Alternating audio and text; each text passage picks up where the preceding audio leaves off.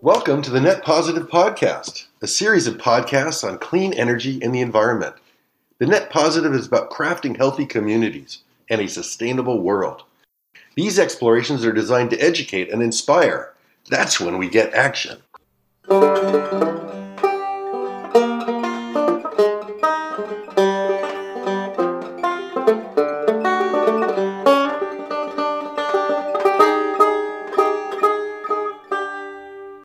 Greetings. I am your host, Ted Flanagan. In this episode of the Net Positive Podcast, we'll explore the enormous health implications of cooking smoke in the developing world with Michael Shepard. Michael and I worked together at Rocky Mountain Institute some years ago and have been friends ever since. Hey, Michael. Hello, Ted. There you are. Hey. Nice. You're in Boulder, huh? Yes, finally got home. It feels good. Michael, welcome to the Net Positive, and thank you so much for scheduling this and taking the time, and I think more so for raising my awareness and others' awareness about this issue. But before we dive in, I was thinking back to when we met, and I think maybe it was 1989. I think it was even earlier than that. I came to work there in '88, and we had met a couple of years earlier and had been having conversations for a while about hooking up and working together. Yeah, and it was quite relevant in that I think Meredith, your first child, was a baby at that point. That's right. Yeah, she was born in 1987, and I remember us coming out to visit you in Old Snowmass and hanging out with Amory and him wooing us to come move and join your motley crew in trying to save the world with energy efficiency. Yeah. I'm really glad you did. And so you stayed. I moved on from Rocky Mountain Institute. You stayed and then founded eSource, the consulting group that ultimately spun off. And you ran that for how many years?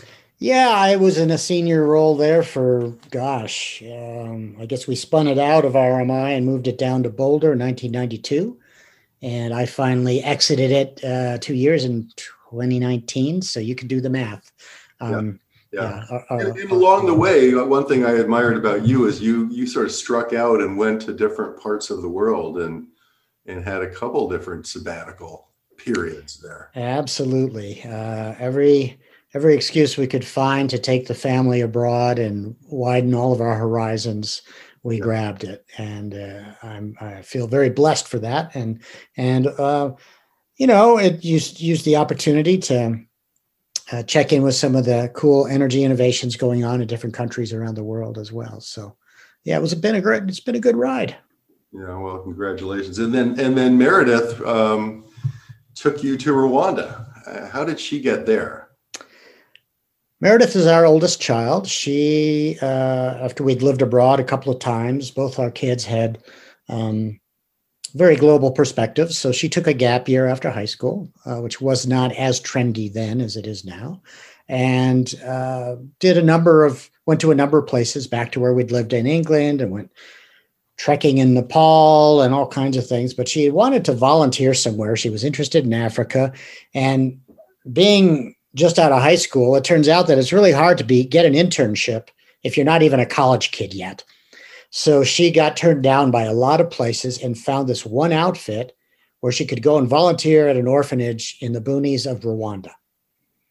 And when she called me and said, "Dad, I'm going to Rwanda," I gasped and quickly Googled the State Department website. And to my delight, there was this text saying, "Rwanda is one of the safest places in Africa." So I calmed down and I said, "Okay, honey, that's great. Have a wonderful time in Rwanda." And she went. She had an eye-opening experience dealing with, real deep, deep poverty. And this was probably 2008-ish, somewhere in there. So still close enough to the Rwandan genocide of 1994 that the scars were still pretty fresh. And lots of orphans that needed support. And she got thrown into the middle of that, loved the place, decided to go back again after her freshman year of college, got a gig teaching in a primary school in Kigali, the capital. And our family went and visited her that summer, and we got the bug. We liked the place. We liked the people. She'd met this young man a Rwandan guy who turned out eventually to become her husband. And so things were all rolling, and we thought, well, this is a nice place. And then when she did hook up with this fellow, we went over to meet his family. And it was just, suddenly we had a much larger family. Isn't that great? Isn't that great? Yeah. So fast forward a little bit, when did you really become sort of cognizant of this huge issue that we want to talk about, which is the exposure to cooking smoke that so many world's people, but disproportionate obviously in Africa and other developing countries are. Yeah. I had been aware of this problem all my career, but my career was focused on solving energy challenges in the first world. And I'd always had an itch to do something in the developing world. So once my daughter married this Rwandan guy, John, and we started going over there, and Susan, my wife, who you know, Ted, had been a preschool and kindergarten teacher and loves nothing more than children's art is her passion. And so she got herself a volunteer gig at an orphanage, running an art program at an orphanage in Rwanda. And I was phasing out of my day job with eSource. We had the flexibility to take fairly long trips. So we would go over there a couple times a year for like 2 months at a time, with suitcases just filled to the brim with art supplies and, a few changes of underwear. And after a couple of those trips of going there and Susan's having all of this stuff to do working with the orphanage and me not having that much to do, I said, hey, I got to find something to do over here. And one of my staffers at eSource had been working in East Africa, not a Peace Corps, but kind of like that, and had come home and had done a slideshow about his experience. And one of his last gigs had been working with a clean cooking firm, actually based in Fort Collins, Colorado, called EnviroFit. And he'd helped stand up one of the production factories outside of Nairobi. And so I thought, wow, I'm going to check in with those guys. And I went up to Fort Collins and I thought about getting the distributorship for Rwanda, for EnviroFit, and bringing those stoves to Rwanda. And got down the road in talking about this, had my son-in-law's sister in Rwanda do a little market research for us to gauge whether she thought these particular stoves would sell. She thought the market was already pretty crowded with alternative stoves that weren't as good, but were a lot less costly. So she wasn't convinced that people would buy a really quite good $15 to $20 stove when they could get kind of sort of good ones for $5. So sadly, I kind of bailed on that particular path. But in my despondence, I'm sitting there and I'm Googling around clean cooking, Rwanda, blah, blah, blah. And I stumble on the website of this outfit called Inyenyeri. And I sent an email to the general mailbox.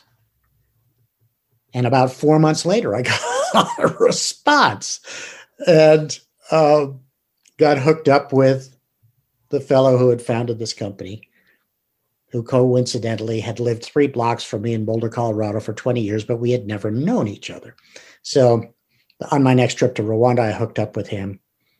And in fact, my first conversation with him was a Skype call from Rick Heady's house in Old Snowmass, Colorado, on a ski weekend up in the mountains. So anyway, that's kind of how it happened, the initial connection. And then when I went to meet with Eric in Rwanda on our next trip, we hit it off immediately. And I said, hey, I'd love to help. I don't need a job. Here's my background. He said, well, there's a table and a desk and a chair. Come on over. So I started just volunteering my time, and it went from there. Yeah. Let's circle back, or let's double back and talk about the problem. And then Inyanieri's, I think it sounded like a great model. Yeah. Scale, and then kind of how to make it scale. So you're so eloquent. I mean, I heard your podcast. It's on your website, as we talked about. I did a little bit of reading, and just I read your 3-minute piece. Right. On the website also. And the magnitude of the problem is astounding to me. This issue, the exposure to cooking smoke. Can you just? I mean, at one point you talked about it in terms of the number of cigarettes it would be like smoking a day. I mean, it's horrifying.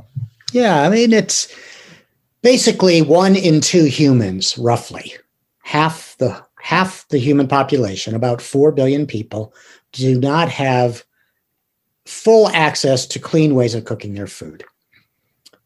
And, that includes the desperately poor rural villagers that are just cooking with sticks and balancing a pot on some rocks. It includes more wealthy people in the cities who primarily cook with charcoal, but often in pretty poorly ventilated conditions. And some of these people may even be wealthy enough that they have an electric hookup or can afford a little bit of propane or LPG, but still do the majority of their cooking using solid biomass and are exposed to really unhealthy levels of smoke. So that's about half the global population. Half of the biomass, that we're talking wood. We're talking sticks. We're talking charcoal made from wood. In some really rural areas, we're talking maybe dried animal dung. Mm-hmm. In some cases, maybe some crop wastes. But that's how most of the world, well, not most, half of the world cooks. Yeah. I think you said in your other podcast or your podcast that, even though many of these people are collecting firewood, carrying cell phones, their cooking is in the Stone Ages. Yeah, I mean, the developing world has leapfrogged the whole landline thing, right? I mean, they've got this 21st century thing dialed in. They've got cell phones in their pockets. They do all of their financial transactions on it. They gather information through it. They communicate. So they're very much in the modern world, but their cooking options are very, very primitive. And they would love something better. It's not like they do it because it's romantic. It's what they have. It's what's available and affordable to them. Right. And then what are the impacts or health, right? Well, I think that the health part of this deserves more attention than it has received. So health and climate impacts and degradation of forests are all impacts, incredible gender inequities, time poverty. But just to focus in on the health, there's a whole slew of diseases that are triggered by exposure to breathing cooking smoke. And it turns out that this is so ubiquitous that this is one of the biggest killers. It's the largest source of disease and death in the developing world. That's an environmental risk factor. High blood pressure edges it out. But in terms of what we think of as the problems that people in those places face, and I don't want to trivialize those other problems, like horrible diseases like malaria and tuberculosis, and HIV and dysentery caused by lack of access to clean drinking water and even lack of food. These are all very, very real problems, but it turns out that this is even bigger and invisible to those of us in the West. Right. If you go to a cocktail party in Boulder, Colorado, or Southern California, and you're chatting about people and you ask them what's the biggest problem these folks face in the global South, I can guarantee you nobody's going to say exposure to cooking smoke. Right. And then it kills. There's over 4 million premature deaths a year caused by exposure to cooking smoke, which is more than HIV, malaria, and tuberculosis combined. It's a big deal. It's a really, really, really big deal. And then you mentioned this term time poverty, which I hadn't heard before, but this whole notion that all this time that's being spent primarily by women and children, I guess, gathering fuel wood and cooking could be hours and hours every day that obviously could be used in education and uplifting their society in other ways. Absolutely. Yeah. I mean, it falls to the women and kids in the countryside to gather fuel. And mom could be engaging in some money-making activities, helping the kids with homework, starting a small business, growing a few more rows of crops, all kinds of things, putting her feet up and just kicking back, but instead there's this drain of hours a day for people in the countryside who are gathering fuel. It's not as pronounced in urban areas where people tend to buy fuel. They walk down to the corner and they buy a little, handful of charcoal or whatever to cook the next meal or two. But time poverty, and then the exposure to violence, unfortunately, that women and kids face in some areas when they go out and gather fuel is a whole other story that could be its own episode. Oh, this is awful. Absolutely, absolutely awful. And I guess, Michael, there have been attempts. NGOs have been in Africa and other developing countries bringing forth cooking solutions. I remember some of the solar box cookers that was it Robert Metcalf that was promoting those years ago? Yeah. But I think, there's been lots of efforts. And one thing that you educated me about was that there's these different tiers of quality of cook stoves. And I guess the better the tier, the more clean they burn. And the prior efforts were well-intentioned, but really didn't address this health issue, just because you just didn't get enough of the pollutants out of the air. I botched that, but no, you've nailed it. The baseline levels of exposure are so high that even if you get a quote advanced or quote improved stove that maybe cuts the level of smoke in half or even 2/3, that doesn't move the needle on the health outcomes, because the health outcomes are not a linear response to exposure. You've just got to reduce exposure levels by over 90% to really dramatically reduce the risk of all of these diseases that people get. Right. And I think you made that clear to me when you started talking about cigarettes. A couple of years ago, I was in a little hut in Kenya, and in the little cooking area, and in this very low hut, I'm way too tall, and tiny little windows in this mud and dung hut. And here's this cooking area just reeked of smoke. It was like being in a smoke sauna. And I just thought, could this possibly be that these people would sit in here when the meal was being cooked? And I think the answer is yes. And you would say that might be the equivalent of smoking, 400 cigarettes a day. It's like the equivalent of the secondhand smoke of, say, 400 cigarettes an hour in that little hut. 400 cigarettes. It's just astounding. And so, and you think about, if you remember your high school geometry, well, guess what? The lung area, the surface area of the lung of a young child who's hanging out by mom's skirts right in front of that smoke, that's a tiny little lung. And it's not that hard to completely clog it up with this gunk, which is why this is the greatest cause of death of kids under 5 on the planet. And by extension, you would say that bringing in an advanced stove that's half as good or twice as good, however you want to put it, it ain't enough. It nowhere near enough. It isn't. And unfortunately, not enough resources have gone into solving this problem, but people have been trying, as you say, for decades to solve it.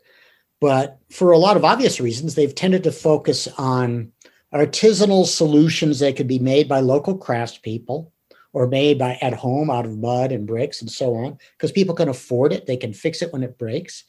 But it does, and that does reduce the need for fuel. It reduces the time poverty because they don't have to go out and gather as much fuel. It helps the climate by cutting the amount of wood that's burned. But it's just another inconvenient truth, right? That unless you reduce the smoke exposure by well over 90%, you're not going to solve the health problem. And so this has been looked at primarily through the lens of environment for decades. And people have kind of thumped themselves on the chest and cheered and said, look, we've reduced the amount of fuel they need by half. We've cut it in half. That saves the forests. It helps the climate. All true. And you and I are old tree-hugging enviros, so we would celebrate that too. But the problem is there's this other impact that was really not being considered really until the last 15 years or so in a big way. Yeah. And it's hard. Yeah, well put. And I guess the ultimate would be, solar-powered electric cooking, right? That's the holy grail, man. Some renewably generated electricity and an induction cooktop in every hut in Kenya. Right. And I pray that someday we will get there. And there's some really cool work going on with electric pressure cookers, super insulated pressure cookers that can have a battery. And so you could even run them away from the power grid and have solar and batteries and so on. But for the next few decades, we're not going to get that. We need multiple solutions that are really, really clean. Right. And electricity will be, renewably generated electricity would be the be all end all holy grail, but it's going to take us quite a while to get there. Right, absolutely. And now that leads us to gasification of wood pellets, which is the technology that you've gotten excited about. And it's the technology that was Eric Reynolds at Indian Dairy was promoting as well. That's right. Yeah. And I guess the crux is you got a couple things. You want to come up with a stove that will be culturally accepted, and this fits that bill because it's got a flame, and you also want something that's highly efficient and non-polluting. And the rub is that costs a little bit more money, right? There's that old marginal cost that comes around the bend. But talk about the gasification and what that accomplishes. So, yeah, the question is, all right, what do people in the global South have access to? They have access to sticks and wood. So is there a way to burn biomass, solid biomass, sticks, crop residues, cleanly enough that you don't poison people with the smoke? And it turns out that the cleanest way to do that is to gasify the fuel. And what happens in gasification is that essentially the fuel gets heated and it drives off a bunch of combustible, volatile, organic compounds in gases, that those gases then get burned. And so it's almost like cooking with gas. And these little stoves have a fan that's powered by a battery that can be either plugged into a grid outlet or driven by a solar panel that charges the battery. And so it turns out that you can dramatically cut the emissions by using this technology, especially if you standardize the fuel. Because if you just put random sticks, fat ones, skinny ones, wet ones, dry ones in there, you're not going to get a very clean result. But if you take the time and expense of processing that biomass into pellets, just like those of us in the West are very familiar with pellet stoves, then you have something that's very consistent form factor, consistent moisture content, and these stoves can be really tuned to really shine in burning that standardized kind of fuel. And then you're looking at a situation where you could actually stick one of these stoves or two or three of them in a pretty small hut, even if there's not a chimney and even if there's not very good ventilation, and cook your meals with an acceptable level of pollutant exposure. It's not zero, but it's a heck of a lot better than what they've been doing. Right, and then I thought it was so interesting, this whole notion that since the pellets are going to cost a little bit more than charcoal or what you otherwise might buy, but because the stove is so efficient, you're using so far fewer pellets that it's actually created a savings stream there that I think Eric Reynolds turned around into some sort of a model where he was giving people these stoves and basically figured out a kind of a win-win there. As you and I learned long ago, Ted, in the energy efficiency game, people respond to their pocketbook. And if it's going to save them money, that's going to be a big driver. So Eric came up with this brilliant model of applying kind of a pay-go model that's been pioneered in solar PV all over the world to cooking and saying, okay, why don't I get in the pellet fuel cooking business? And if people are buying my fuel, I'll lease them the technology, in this case, a gasifying stove or two, for free. And as you said, the stoves are so efficient, the user doesn't need to buy that much fuel. So they're spending 20 to 30% less each month on fuel than they had been when they were buying charcoal. So they love it from day one because it's cash flow positive from day one. Just like signing up for one of these companies to come slap PV panels on your roof, they guarantee you cash flow positive from day one. Same concept, just applied to cooking in the developing world. But now he's recouping the cost. I think those units are around $75. Those little cooking units. Yeah. He's recovering that in his fees for the pellets. Yeah, there's two main revenue streams. There's the pellet sales, and the margins on that are quite good. Even if you're selling it for, so that the monthly outlay from the consumer is 25 or 30% less than what they were spending on charcoal. Doing this at scale, you can do that and have a really strong margin. And then you layer some icing on top of that with carbon credit revenue. And so at scale, this is potentially quite a profitable business model. But I keep saying this word, at scale, because just like running an electric utility, you can't do it at small scale for a profit. You got to get big enough. Right. And I think what happened with Inyanyeri, if I understand the story correctly, is they got about 6,000 households subscribed. But in order to have that pellet plant, that infrastructure, and in order to deliver this model, you needed more like 100,000 households. Yeah.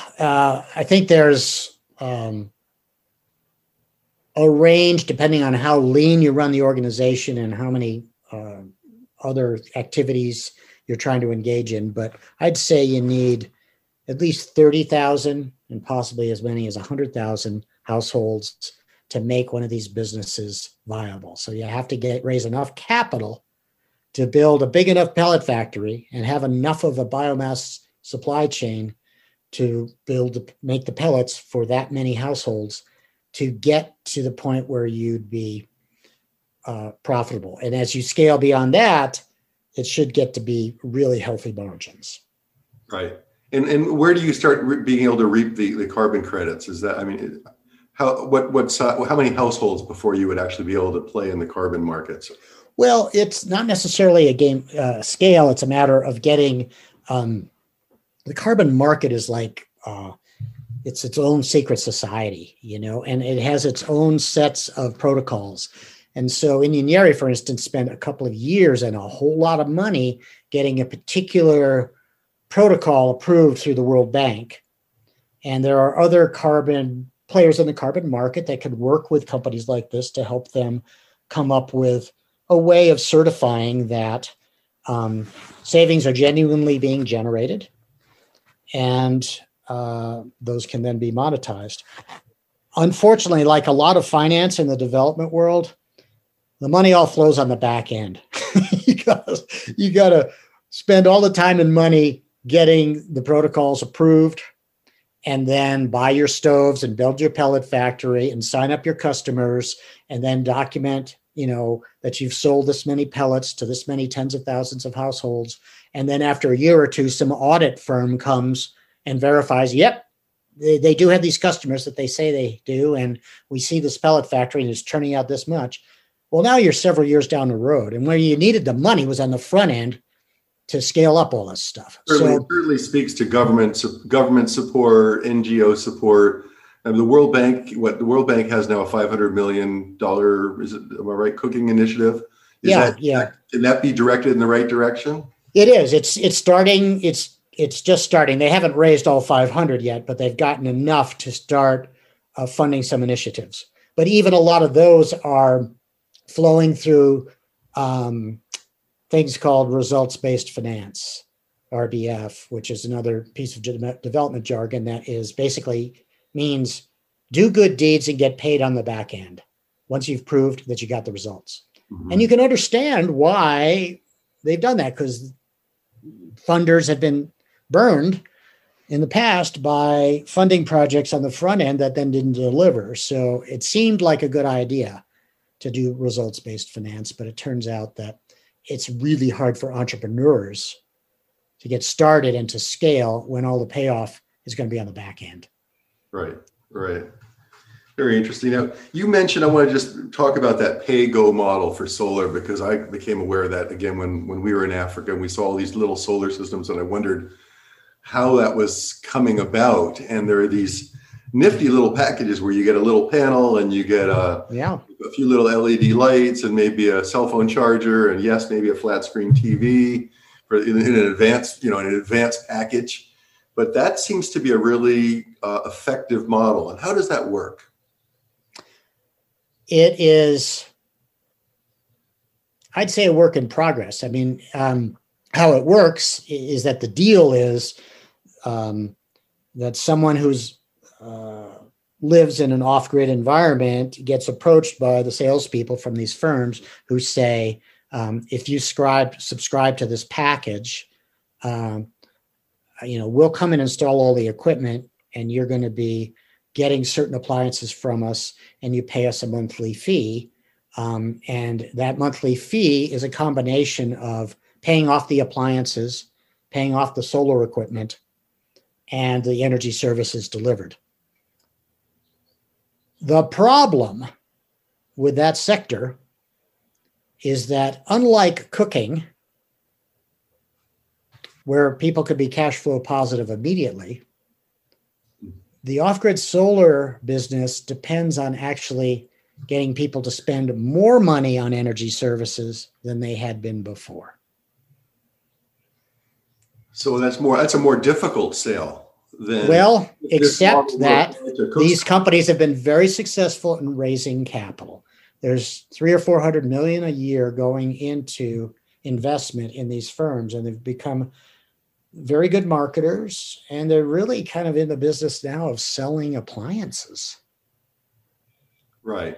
But if they've got the private capital flowing to them, and I think what you would say is that in the cook stove, you need some foundation money or some government support to de-risk that investment, to set up these business models like Inyanyeri, and then to have some support, initial seed support to de-risk that investment, and then the private sector support follows. I really want to ask you about, IKEA is in the news and Rockefeller are in the news in the past couple of weeks because they've pledged now $1 billion. I don't know if you saw this. I didn't. For solar in the developing world, and the whole purpose in their press releases was they think that $1 billion of their money can leverage $10 billion of private sector capital after it's de-risked. And is that really what we've got to do with your model there? And Eric Reynolds' model is to make it something that somebody in San Francisco or in Boulder or in New York could say, hey, that's a good investment. I'll put my money there, and I'm going to feel really good about it and get a good return. Yeah, and just to put in a plug, IKEA Foundation was one of Inyanyeri's biggest supporters. So they've done a lot of really fabulous stuff, and they have been involved in the cooking sector. But a lot of foundations have stood back from the cooking sector because it's been so riddled with failure over time. But back to this pay-go thing, one thing that I think we'll see in the future is that the linkage, I think package bundling of the cooking solution with off-grid solar will be a real powerful, potent package, because everybody has to cook every day. And if we can come up with a cash flow positive model for cooking solution, and guess what? That stove's battery was already being powered by a PV panel. So just bump up the size of the PV panel, and now these people can charge their cell phones and run a few LEDs for lighting. You're not as dependent then on selling them appliances that they want but really can't afford. They really want that TV screen.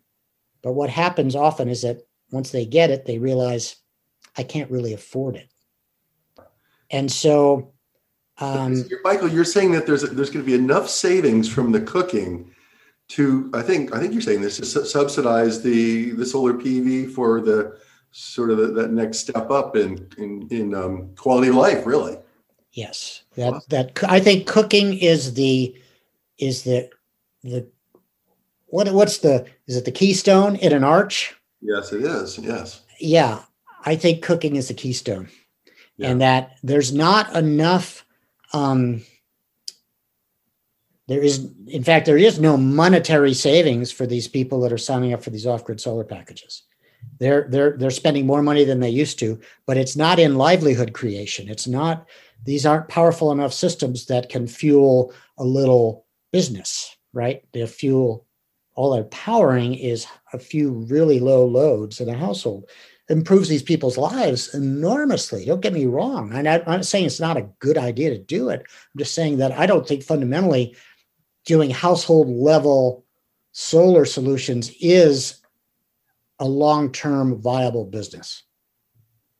Well, it won't have the inherent penetration that the cooking already has. Everybody cooks, and so we're just going to do it in a better way. And if we can find a way, I mean, this is I came into this podcast discussion being very discouraged by the state of cooking and human exposure to cooking. But Michael, what I'm kind of coming out of this is realizing that there's some really, really cost-effective, environmentally health-effective solutions here. And so it just leads me back to you, and that you're just focused on this. You've created your nonprofit, HEZA. Is it HEZA Earth, or that's your? Yeah, HEZA, HEZA, and I had to have Earth on the domain name because someone else already had HEZA, and so it's hezaearth.org, and it's my little passion project in trying to raise awareness of this issue and to focus attention in particular on these super clean, renewably powered solutions. Yeah. Not just the biomass gasification. That's what I'm starting on that, but I think clean electric is another really cool one. Ethanol has its place, biogas in the right settings. But yeah, I'm really inspired to just kind of dig in on this one. Yeah, it's your voice of logic is with you, and your voice is really clear and compelling. So wouldn't it be nice if the 4 billion of us that had access to reliable electricity and clean cooking each gave one of these gasification stoves to the 4 billion that don't? It would be a wonderful interhemispheric exchange. But which is one thing that I want to pursue with HEZA is you think about groups like Heifer International, where people give a goat or a cow. I want to set up some programs, or I'm going to explore setting up programs where people could do exactly what you were saying, is fund a family's cook stove or buy them a year's worth of pellet fuel, and sponsor clean cooking for a family. And whether there's enough public interest in this topic and I can reach that much of an audience remains to be seen. So I need to find additional channels like you, Ted, and your podcast. And I would say that you'll find tremendous public interest because we all have kids. And the thought of one of our kids standing next to a dirty fire pit, night after night at mother's skirt, hanging onto mother's skirts with all of that polluted air, that tugs at a lot of heartstrings. I think people just don't know about this, and I'll be the first to. I agree. I'll be the first to admit that I feel woefully undereducated. Now I'm really glad I know. And please do sign me up when you start doing the donations, because I absolutely I think that's a clear-cut thing to do. But Michael, thanks so much for this conversation. I've totally enjoyed it, Ted. It's great to connect, and let's talk again soon. Thank you very much. Bye-bye. All right. Bye now. That's it. Thanks for tuning in to this edition of The Net Positive. We'll see you next time.